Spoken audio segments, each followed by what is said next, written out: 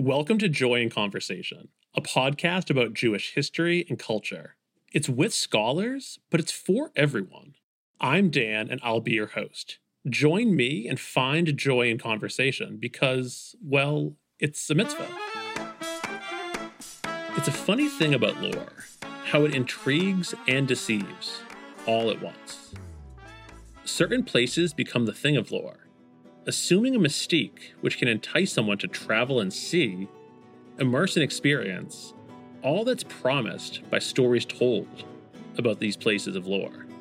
But lore has its limits. It flattens and condenses. So when a place becomes the thing of lore, the mystique surrounding it can actually be a source of blindness. Romantic notions of a place, well, those can blind us to its faults. Even still, when there's dismissive or disparaging stories told about a place, in these instances, it's the redeeming qualities that are lost such flattening impressions. So whether we're romanticizing or criticizing a place, either way what we're actually doing is closing an eye and covering an ear, even as what we assume we're doing is looking at and listening to these places of lore.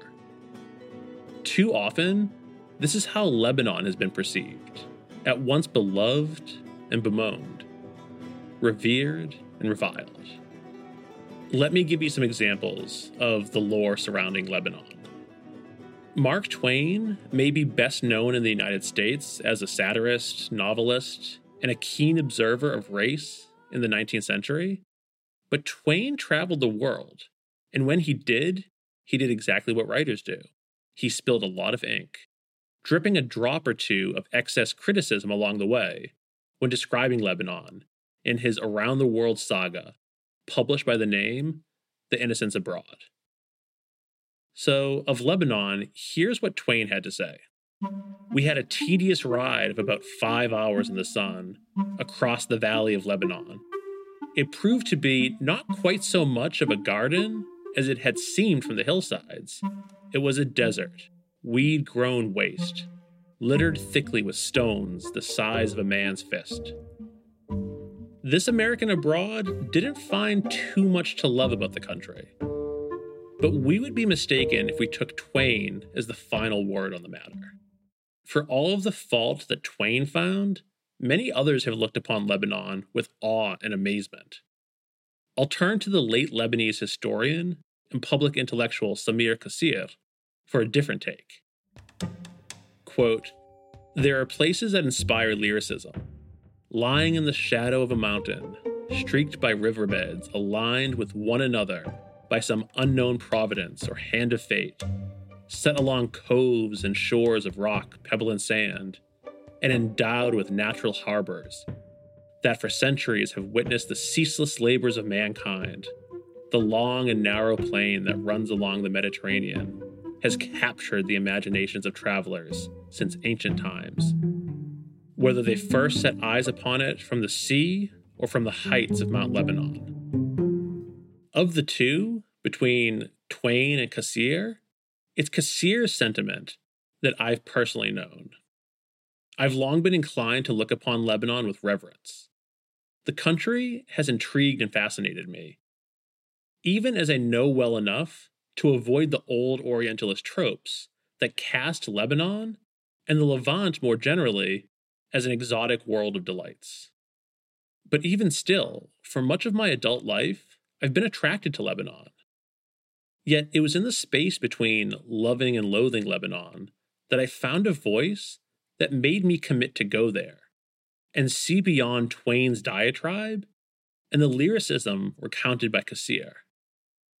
I wanted to see Lebanon in all of its complexity. I arrived at this decision one night in Aqaba, the Jordanian Red Sea town, while reading Anthony Shadid's memoir, House of Stone. Shadid's memoir recounts his time in Lebanon, repairing his ancestral home, and in the process, his spirit. I found myself riveted by Shadid's description of Lebanon, the people he encountered, his attempts to locate himself in the society, and attempt to locate himself as a Lebanese American, making a return to the place that his family once called home. For Shadid, Lebanon is a house of stone in need of repair. It's old and strong and durable, yet parts of it have crumbled. With patience and attentiveness, it can be rebuilt. So when I visited Lebanon for the first time, I thought about Shadid's house of stone metaphor, particularly when I encountered reminders of the country's Jewish past. Lebanon is an incredibly diverse country. It's home to Shia, Sunni, Copts, Druze, Alawi, Armenians, Maronites, Ismailis, Orthodox, Chaldeans, and many, many more people.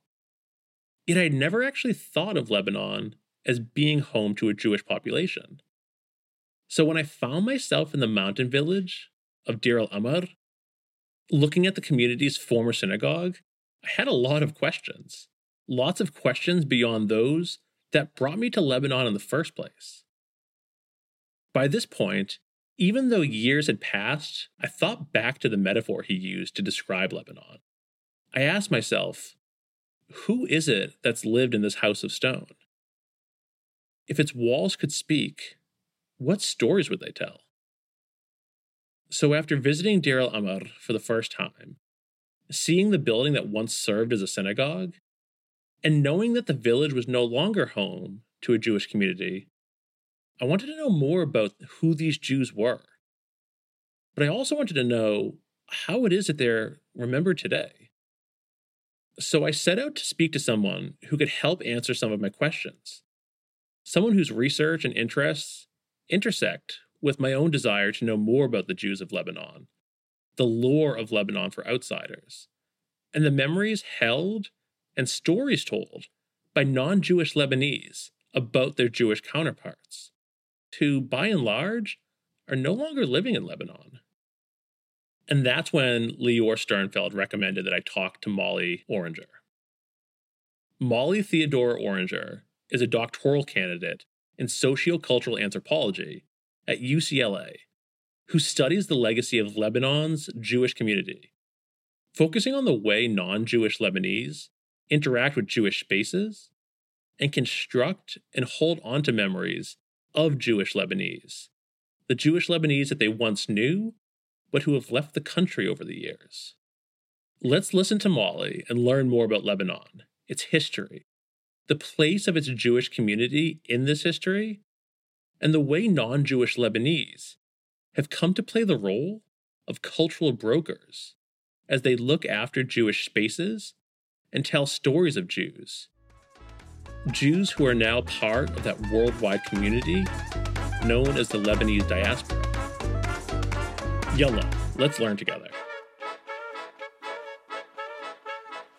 Lebanese Jews may seem like something out of, a fairy tale book, but if you think about it, it's not so strange that in the times of the Bible, so to say, Jews would have had connection with areas outside of what we call the land of Israel. So stretching back to biblical times, it's thought that, according to biblical myth, the Second Temple was built with wood that was taken from cedar forests in Lebanon. So that sort of commercial relationship has existed a long time. And then the earliest accounts of Jews that we have in what we call Lebanon today are accounted for in travelogues, whether that's, European missionaries or pilgrims making their way to Jerusalem, or perhaps traders making their way to inland Syria. So we know that by the 1700s, there were established communities in Tripoli in the north of Lebanon and historically connected to Syria. We know there were communities in the south, so in a town called Hasbaya, which is now near the Israeli border. And we also know that there was a lot of movement in days where the Levant was not divided by the borders of the nation state. For instance, every year, Jews would come up from Egypt, Palestine, and as far away as, Iraq and Iran to celebrate Lag BaOmer, actually alongside Shia residents of the particular village that they made pilgrimage to, as it was thought to be a site of various Jewish important figureheads who were buried there. So you have a long history of Jews in Lebanon, but you also have a long history of Jews in the region interacting with Lebanese or the people who would become Lebanese over time. You talk about interaction. And then you also talk about the idea of becoming Lebanese. So from that, I can imagine that these identities are fluid, they're evolving over time. And as such, did these Jewish communities see themselves in terms of a Lebanese identity?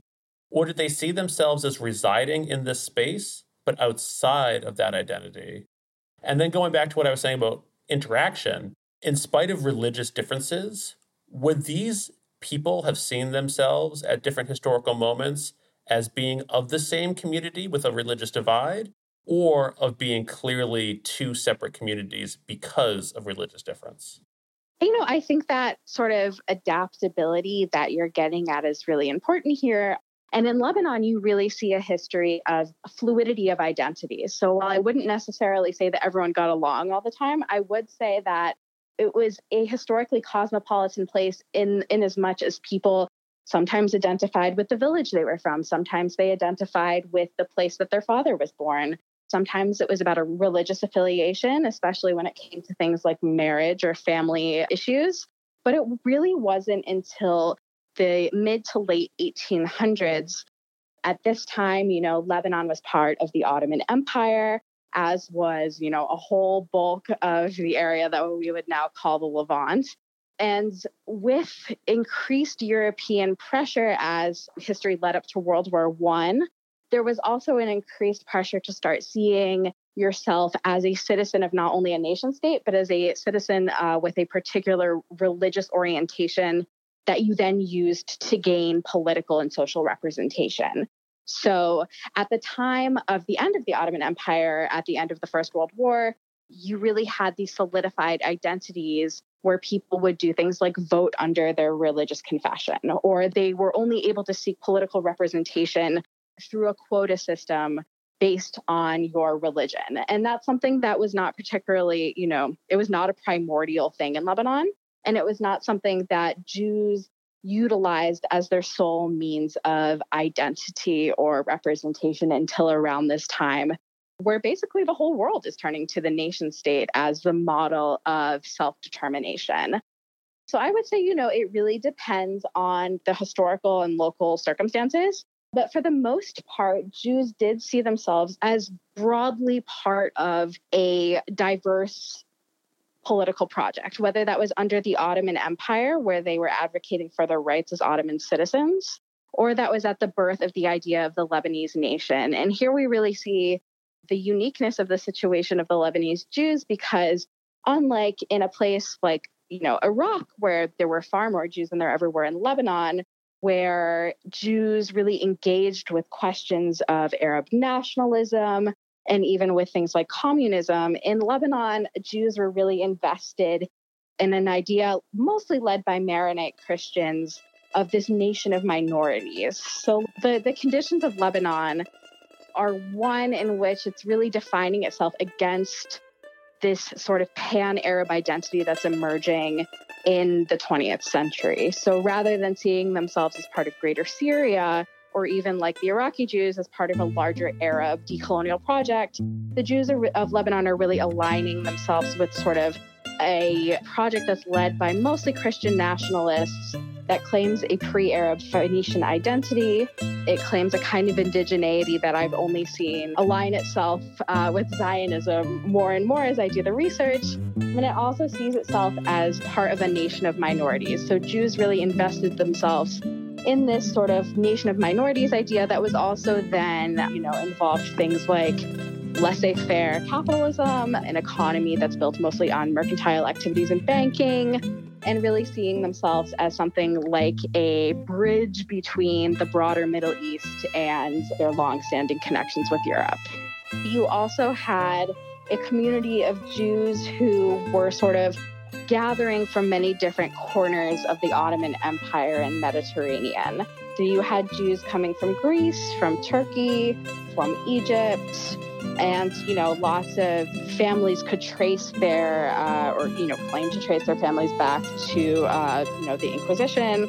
And you even had, Ashkenazi rabbis who were establishing themselves in places like Beirut as time went on. But, there's a stereotype that is not totally untrue of Lebanese as really like mercantile, seafaring entrepreneurs. That's a relationship that has very much been longstanding. And Jews, like all Lebanese, but mostly Christians based on, religious similarities, had longstanding trade relationships with places like France. Those relationships that were established starting with missionary activity and trade of things like silk in the 1800s really did help to establish or further solidify the ties that Jews had to various European powers. And because of that sort of socio-political alignment of Jews with various Christian minorities, but mostly Maronite Catholics, you had sort of an influence of increased Francophone connection as time went on, and especially under the French Mandate. Molly mentioned the French Mandate, but what exactly is that, and where did it come from? Why does it matter in terms of understanding Lebanon's modern history? Or even still, the history of the Middle East and colonialism? What does it mean in terms of understanding the experiences of Jews in Lebanon? After World War I, the Ottoman Empire falls apart, right? And before it had been, increasingly getting smaller over time. So very much anticipating that the Ottoman Empire was not going to, last beyond World War I, various European powers got together and redrew the Middle East according to their imperial interests. So that saw Britain getting Palestine, Transjordan, and Iraq, and the French carving out what they saw as Greater Syria, which was thought of as sort of one entity under the Mandate, but quickly became two separate political projects that we now know as Syria and Lebanon. So the French Mandate lasted between the 20s and 40s, and it was basically like a mini colony, although, the French definitely didn't necessarily see it like Algeria. They didn't see it as an integral part of the nation, but it was really thought of as almost like Christian brothers under French rule. And it's under this influence of France that Lebanon really develops into the sectarian-based country that we know today. This sectarianism that Molly mentions, what did that mean for government representation and the political status of Jews as the Ottoman Empire came to an end and French colonial intervention shaped the way religious identity became part of how Lebanon was governed? So Jews were represented by what was called a minority representative. So how sectarianism really took shape as we know it today is it became the sole way that you gained political representation. It was under that system that Jews got thrown into the category of basically everyone else who doesn't have the numbers to warrant specific representation. And I will say that for the most part, Jews were not particularly happy about this. They saw themselves as, very much a part of the mercantile class of Lebanon. And at this point, they were mostly living in and around Beirut. And they thought, we contribute to this economy in a way that far exceeds the numbers that you would guess on paper. And therefore, we are, within our right to demand representation as well. That hasn't played out. And for the most part, today, although Jews remain represented under this sort of minority representative and can vote, only one Jew, I believe, in the past 10 years has showed up to vote. And we know that because you can only vote through your particular sectarian affiliation. So if a Jew votes, someone will know about it. It wasn't really until, I would say, 1958, because of, pressure from various leftist movements, fighting broke out in a way that for the first time really threatened the ability for Jews to not only, gather safely in their neighborhood in Beirut, which, later would fall on that infamous Green Line that divided Beirut between nominally Muslim West and Christian East. That's a good 10 years after the establishment of the State of Israel, which is sort of that watershed moment where we think of everything changing. And if Jews didn't leave at that point, it was the point where sort of politically they felt like their political situation was less certain than it used to be. And in Lebanon, it's actually the only country in the Arab world where the number of Jews rose after 48. After the establishment of the State of Israel, Why would the demographics have changed in that direction? What is the state of Lebanese Jewry in the 21st century? The number of Jews in Lebanon rose after 48, mainly because Lebanon remained sort of a relatively stable, Western-oriented country, if not in practice, then at least in, stereotype or reputation. So you had Jews coming to Lebanon from places like Syria, where there were instances of anti-Jewish violence. They were also coming from Iraq, where you had things like the Farhud, so a pogrom against Iraqi Jews. And they were also coming from places like Turkey, or even, if we look a little farther back around World War II, they were coming from Eastern Europe, surprisingly. So Lebanon's reputation as a bastion of tolerance, whether or not it's, legitimate, is kind of besides the point, because people really saw it as such. So with that in mind, were these populations relocating to Lebanon as a layover of sorts en route to Israel or some other location? Or were they seeing this as a possible place to actually resettle with a degree of permanence? The Lebanese state, ever conscious of its demographic issues, let's call them, was not particularly eager to grant Jews coming from abroad official papers. So you did have Jews doing things like forging actually Iranian passports from the days under the Shah to eventually find themselves in places like Canada, South America, New York. But you also did have Jews going across the border to Israel. These were mostly Jews who were helped by various Zionist organizations in paying their smuggling fees or sort of paying for their relocation. They were not, these bourgeois mercantile families or people who already had family in Israel. So, before the days of nation-state borders, that sort of flow of people between places like Israel and Lebanon meant that you had families straddling the border who would move back and forth. But you also did have plenty of Jews who, coming from places like Aleppo, made their homes in Lebanon for the foreseeable future, only to then be forced out by the, horrors of civil war. What were some of the catalyzing social and political currents that brought about that relocation and that departure from Lebanon? You had Lebanon sort of occupying this ambiguous position as not totally Arab and, sort of Western facing, but still very much of the region. And that influenced both how Jews saw themselves as belonging to Lebanon and saw themselves as invested in sort of the kind of life that Lebanon provided them. Lebanon doesn't exist in a political vacuum. Even if Jews in Lebanon invested in the sense of belonging to a nation of minorities and of being Lebanese, this didn't divorce them from the sweeping political changes that were happening in the region, namely the establishment of the State of Israel and the subsequent displacement and conflict with Palestinians, many of whom would end up in Lebanon in the 1940s, and again in the aftermath of the 1967 war. So what did the Israel-Palestine conflict mean for Jews in Lebanon, for their social standing, for their sense of belonging to Lebanon? It was really only after 67 where pressure on Jews got a little more constant, never at the state level per se, but you would occasionally have like grenades thrown into the Lebanese Jewish neighborhood in Beirut, or, more and more people realized that this conflict was not coming to an end anytime soon.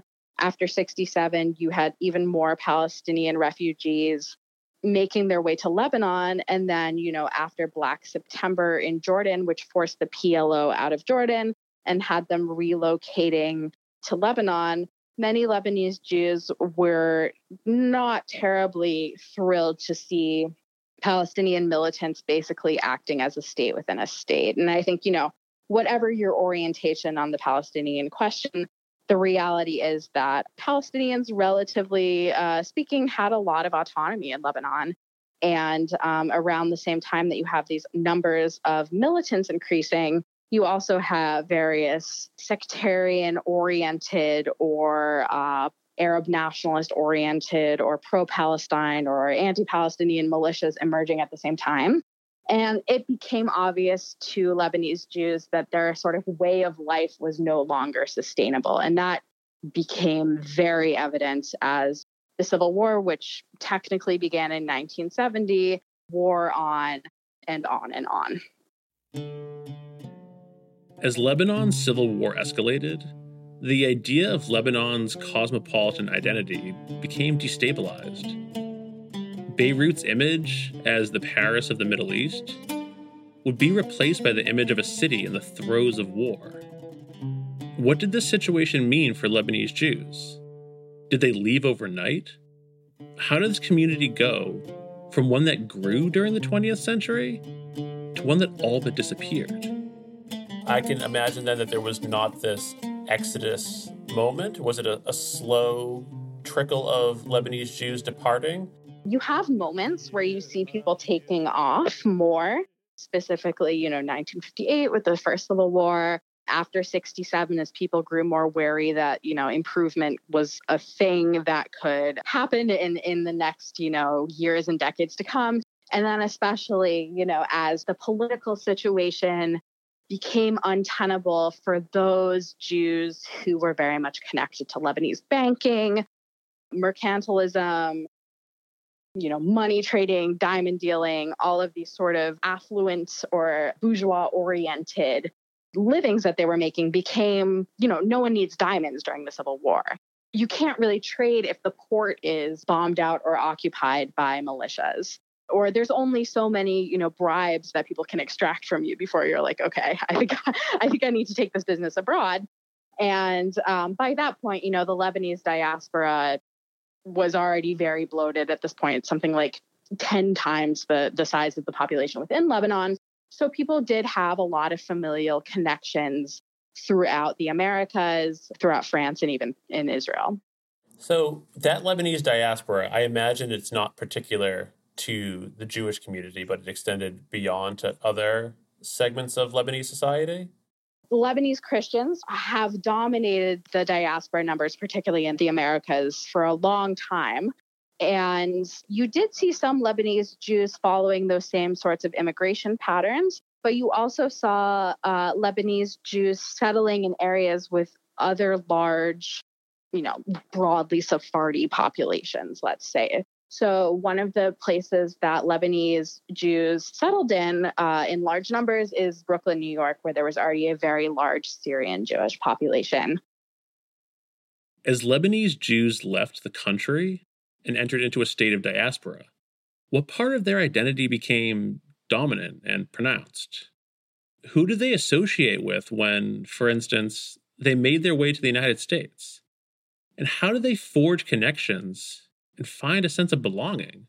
They really became part of this broader Sephardic community. So whether that was Egyptian Jews who left during the age of Nasser, or Syrian Jews who came over earlier, or Jews from Iraq and Iran who stopped over in Israel before immigrating to the US, there's sort of a pan-Sephardic community that has emerged, I'm sure, in relation to Ashkenazi Jewish practices, because as a Jew in Brooklyn, you can't really, ignore that Ashkenazi hegemony, but very much, in conversation with that, but also very much keeping that Sephardic identity as they see it. So whether that's through food, as it usually is in the diaspora, whether that's through playing Lebanese and Egyptian music, whether that's, keeping their liturgies in Arabic, teaching their kids Arabic phrases. Diaspora changes the way people relate to their country of origin.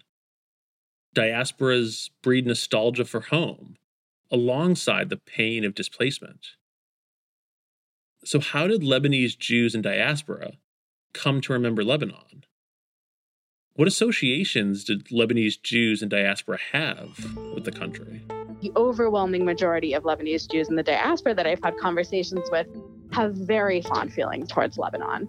They remember it whether they themselves were born there or they're inheriting the memories of their parents as a place of cosmopolitan tolerance where Jews and Christians went to the same schools, where they might celebrate Easter with their Christian friends and invite their non-Jewish friends over for Passover. There's a very sort of nostalgic and also sad relationship to what was lost, or sort of the futures that were foreclosed by these competing nationalisms. It's one thing to feel nostalgia. It's another thing to invest in the preservation and maintenance of Jewish spaces within Lebanon by Jews who are living in diaspora outside of Lebanon.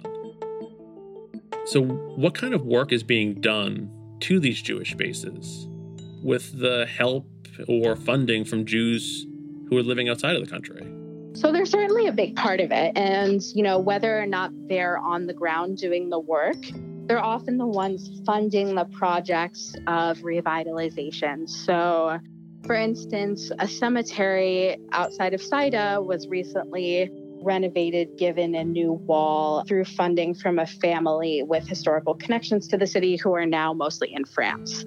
Or, for instance, when the main synagogue in Beirut started to be revitalized in 2009, it was mostly, though certainly not all, through diasporic donations of Lebanese or broadly Levantine Jews in the diaspora. Because Jews have not returned en masse since the days of the Civil War, it's Lebanese who are non-Jews who are the ones sort of overlooking these sites, whether they're cemeteries, synagogues, former schools. What does it mean when non-Jews in Lebanon are telling stories, keeping memories, and constructing understandings of Jews, particularly when this Jewish community is not there in large numbers or in any meaningfully overt way? I'm finding this framework of the cultural broker, so that person who, being a non-Jew themselves, for whatever myriad reasons they could be driven to do this kind of work, is engaging and narrating both a Jewish past and thinking about how that past feeds into a national imaginary in the present. Even during the worst of the Civil War, there was very much this narrative of, Zionism and Jews are not the same entity. With all of, the problems that might bring up, or sort of the sweeping generalization that a statement like that makes, you had, let's say, the PLO guarding the main synagogue during the Israeli occupation of Beirut because Israeli shells were actually hitting the synagogue as they invaded. Or, you have Palestinian refugees living in what was once, the main synagogue of Saida, which has basically been out of use since the 70s. So they've sort of become the main gatekeepers of stories of Jews when people come, poking around looking for an unmarked synagogue. Why would these people become cultural brokers, telling stories and inviting people into these spaces to hear their recollections? If you've ever engaged with Lebanese culture casually, you might have heard of this idea of cultural amnesia after the Civil War. Because there was no sort of reconciliation and truth-finding mission after the Civil War, people were very much driven by the state narrative of no victor, no vanquished. So basically, everyone just gave up their arms and militias transitioned into becoming political parties. People will assume that amnesia is really the route that everyone took because there was no official policy of remembrance or reconciliation, that people really just tried to get past it and move forward. But what I'm finding in my research is that people actually are eager to engage with both an underrepresented history of flourishing Jewish community prior to the Civil War, and then thinking about what kind of alternatives might have been available to Lebanese and Lebanese Jews had geopolitics not overrun the society. Whether they're, 19-year-olds engaging with the topic of Lebanese Jews on Reddit, or they're local historians writing books in Arabic and French about histories of Lebanese Jews, or they're just families who happen to live next to, a former synagogue. People are really able to engage with this question of what if we think about difference differently, and what if we think about belonging in a way that is not necessarily based on sectarian orientation, but is based on a larger sense of existing together throughout history. As non-Jews in Lebanon try to reimagine identity, intercommunal relations and interactions, what is it that they're interacting with? I would say that it really depends on age. For those who lived through the memories of the Civil War, some of my interlocutors do things like think through memories of engaging with invading Israeli forces in the 80s. So one of my interlocutors told me a story about he grew up in a very prominent, wealthy Sunni family. And during the worst of the invasion of Beirut, his family fled to the mountains where they encountered Israeli soldiers. And one of them turned out to have the same last name as my interlocutor's first name. So he has memories of doing things like learning basic Hebrew and riding around on tanks. So you have people engaging with histories of military occupation to think about that kind of stuff, sort of in a, my enemy's enemy is my friend sort of way.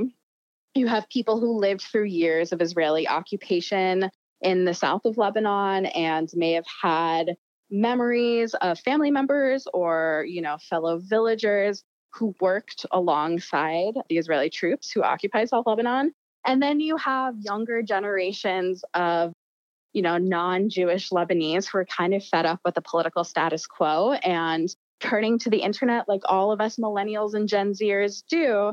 They realize that, despite these kind of arbitrary laws that prevent you from talking with the enemy, that there are plenty of people who are willing to talk to you as either, Israelis, as people who are Lebanese living in the diaspora, as Jews who have absolutely nothing to do with Lebanon.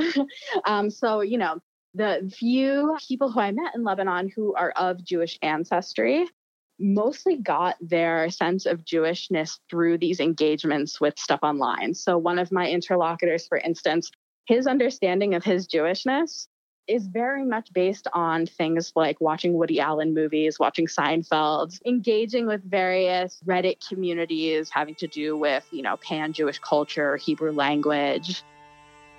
There's a number of synagogues throughout Lebanon.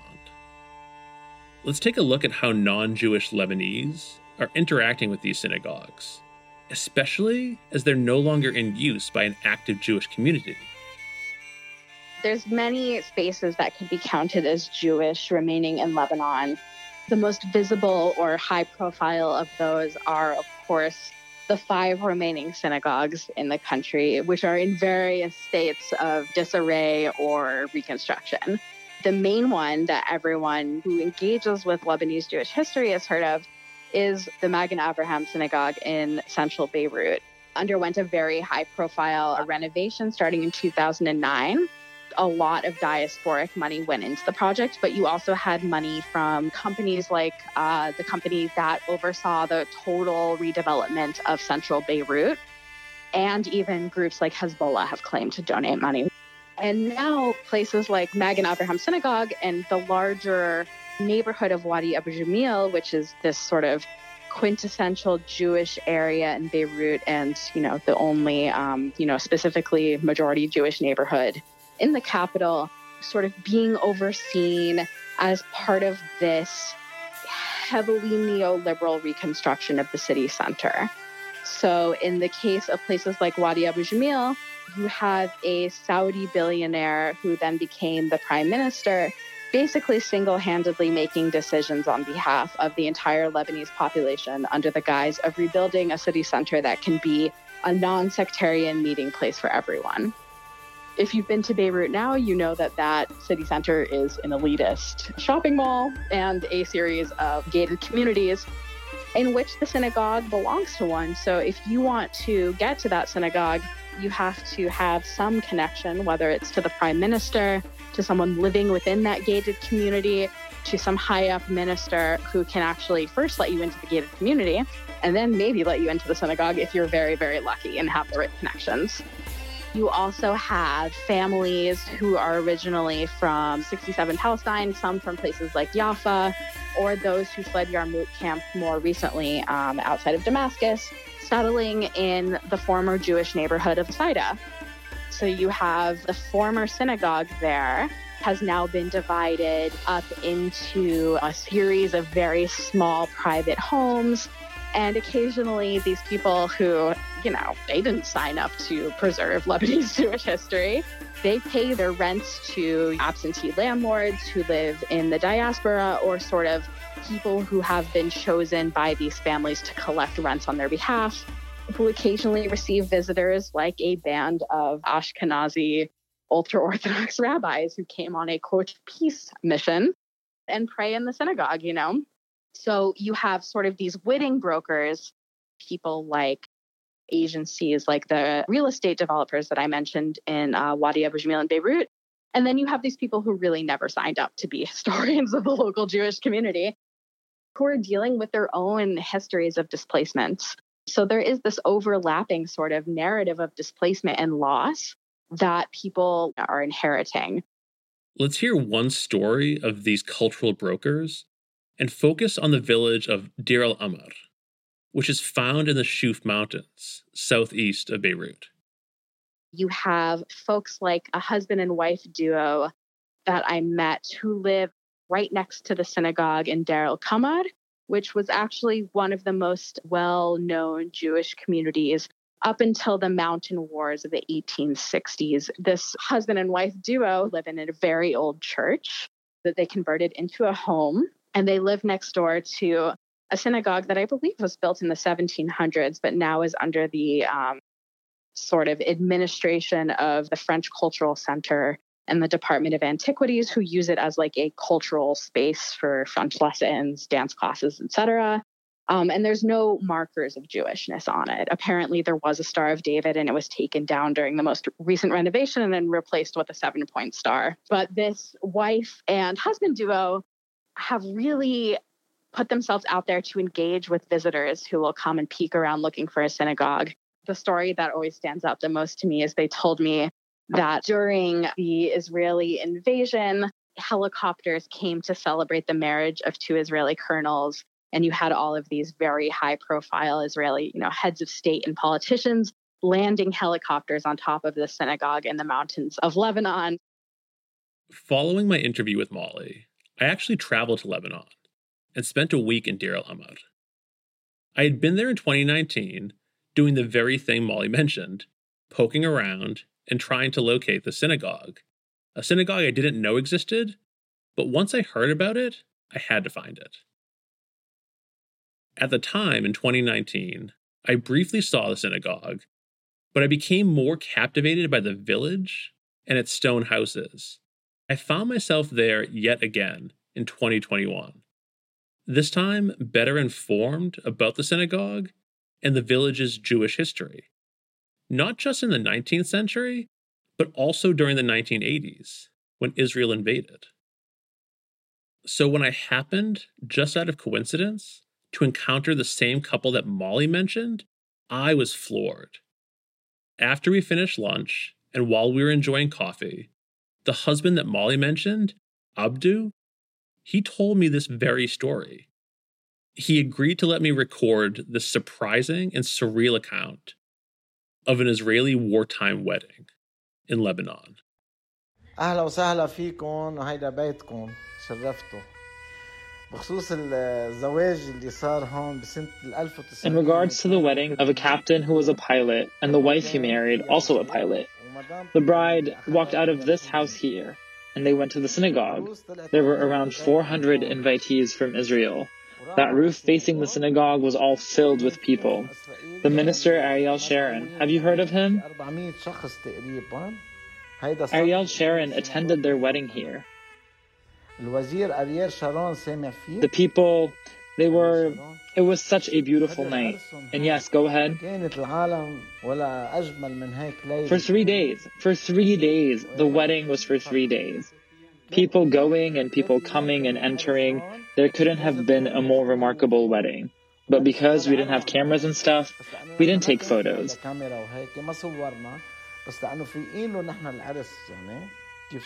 But remember the wedding and how it happened. There isn't a wedding more remarkable than that one. It was marvelous.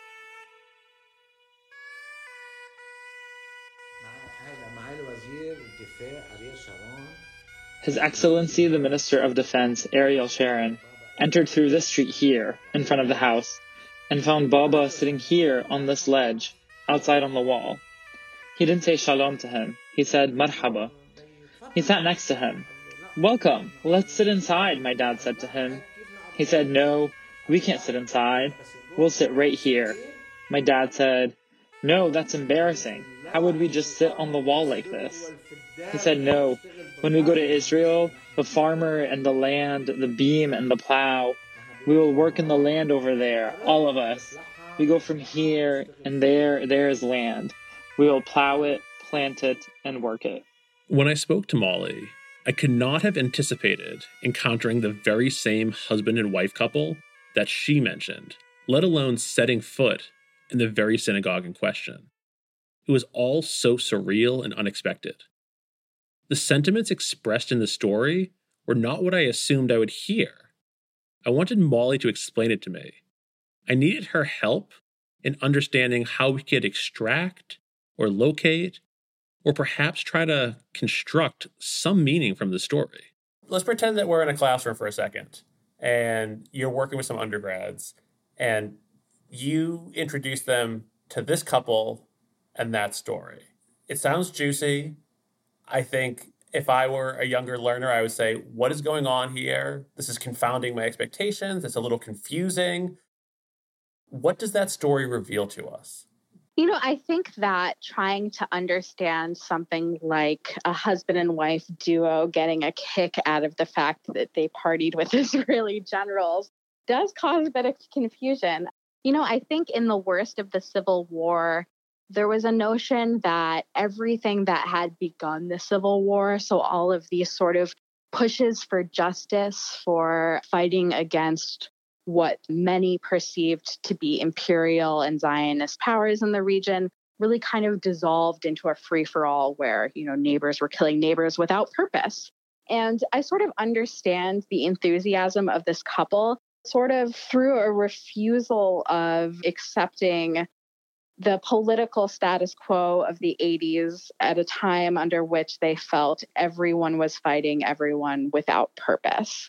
And in this moment, they saw these helicopters landing on a synagogue as being a revitalization of a space that had not seen religious services or prayer in almost, at that point, 110 years.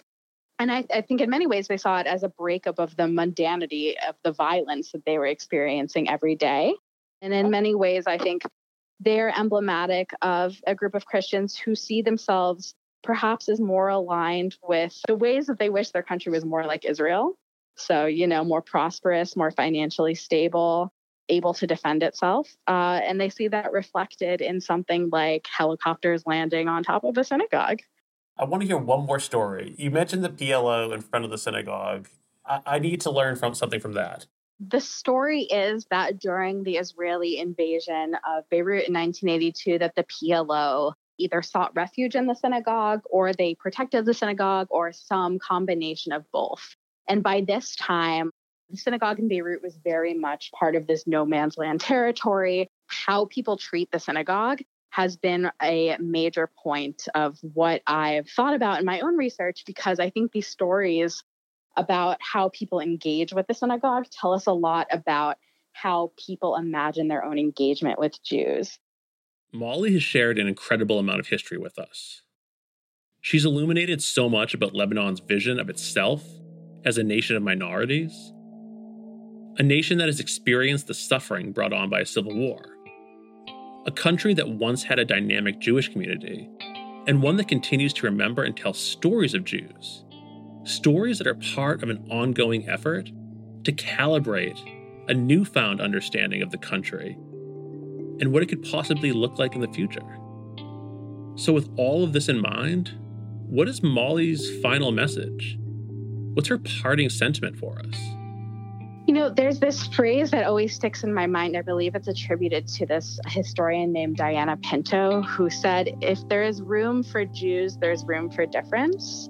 And I think that this stereotype of the Middle East as a place that has always excluded Jews from a sense of belonging, whether that's, regional or local belonging, by exploring this history of how Jews not only belonged regionally in Lebanon, but also saw themselves as really very much invested in the Lebanese state building project, allows us to reconsider how Jews shaped their own forms of belonging, both in relation to political Zionism and sometimes in contention with it, and often in a deep ambivalence to it. So much of what I've learned about Lebanon has been surprising, in part because there's so many descriptions of the country, like the Mark Twain description I read earlier, that need to be moved beyond in order to get a glimpse into this society, a glimpse that isn't full of lyricism or Orientalist tropes. Lebanon is a mosaic society, and Molly has shown us how misguided it would be to simply recount a Jews in Muslim land story when invoking the history of Jews in Lebanon. Now that I've been to Lebanon on multiple occasions, I can attest to this lesson. When I think about Lebanon, I'll do so knowing that Jews are deeply part of this nation's history. I'll do so knowing that Jews are very much a part of this House of Stone. A special thanks to Molly Theodora Oringer. It was a real treat talking to you. If you're interested in learning more about Molly's research and interests, visit her website at mtoringer.com. There you can learn more about Molly's publications, but also about the work she does as an editor, working with writers on travel writing, cultural criticism, and storytelling projects. Thanks as always to Nico Rivers for music supervision, as well as mixing and mastering Joy in Conversation. To learn more about Nico's work, visit nicoriversrecording.com. Another special thanks to Michael Karam for his translation and voice acting. Michael is a freelance translator from Lebanon and nonprofit professional working and living in Massachusetts. Alec Hudson is responsible for our graphic design and klezmer theme song. Thanks to Alec for his talents and creativity. To learn more about Alec's designs, visit warbirdcreative.com. And for his music, visit alekhudson.com. Our website design is by Jacob Lazaro. Our episodes feature music by the Boston-based Sephardic band Voice of the Turtle. This group is no longer active, but their music is on Spotify, and their website remains a trove of Sephardic sounds. Listen and learn more at voiceoftheturtle.com. Thanks also to Blue Dot Sessions for making high-quality music available to creatives everywhere. And thanks to you, our audience, for your time and curiosity. Stay engaged with Joy in Conversation by subscribing to your podcast platform of choice and visit our website, joyandconversationpodcast.com. Bashufaku. We'll see you next time.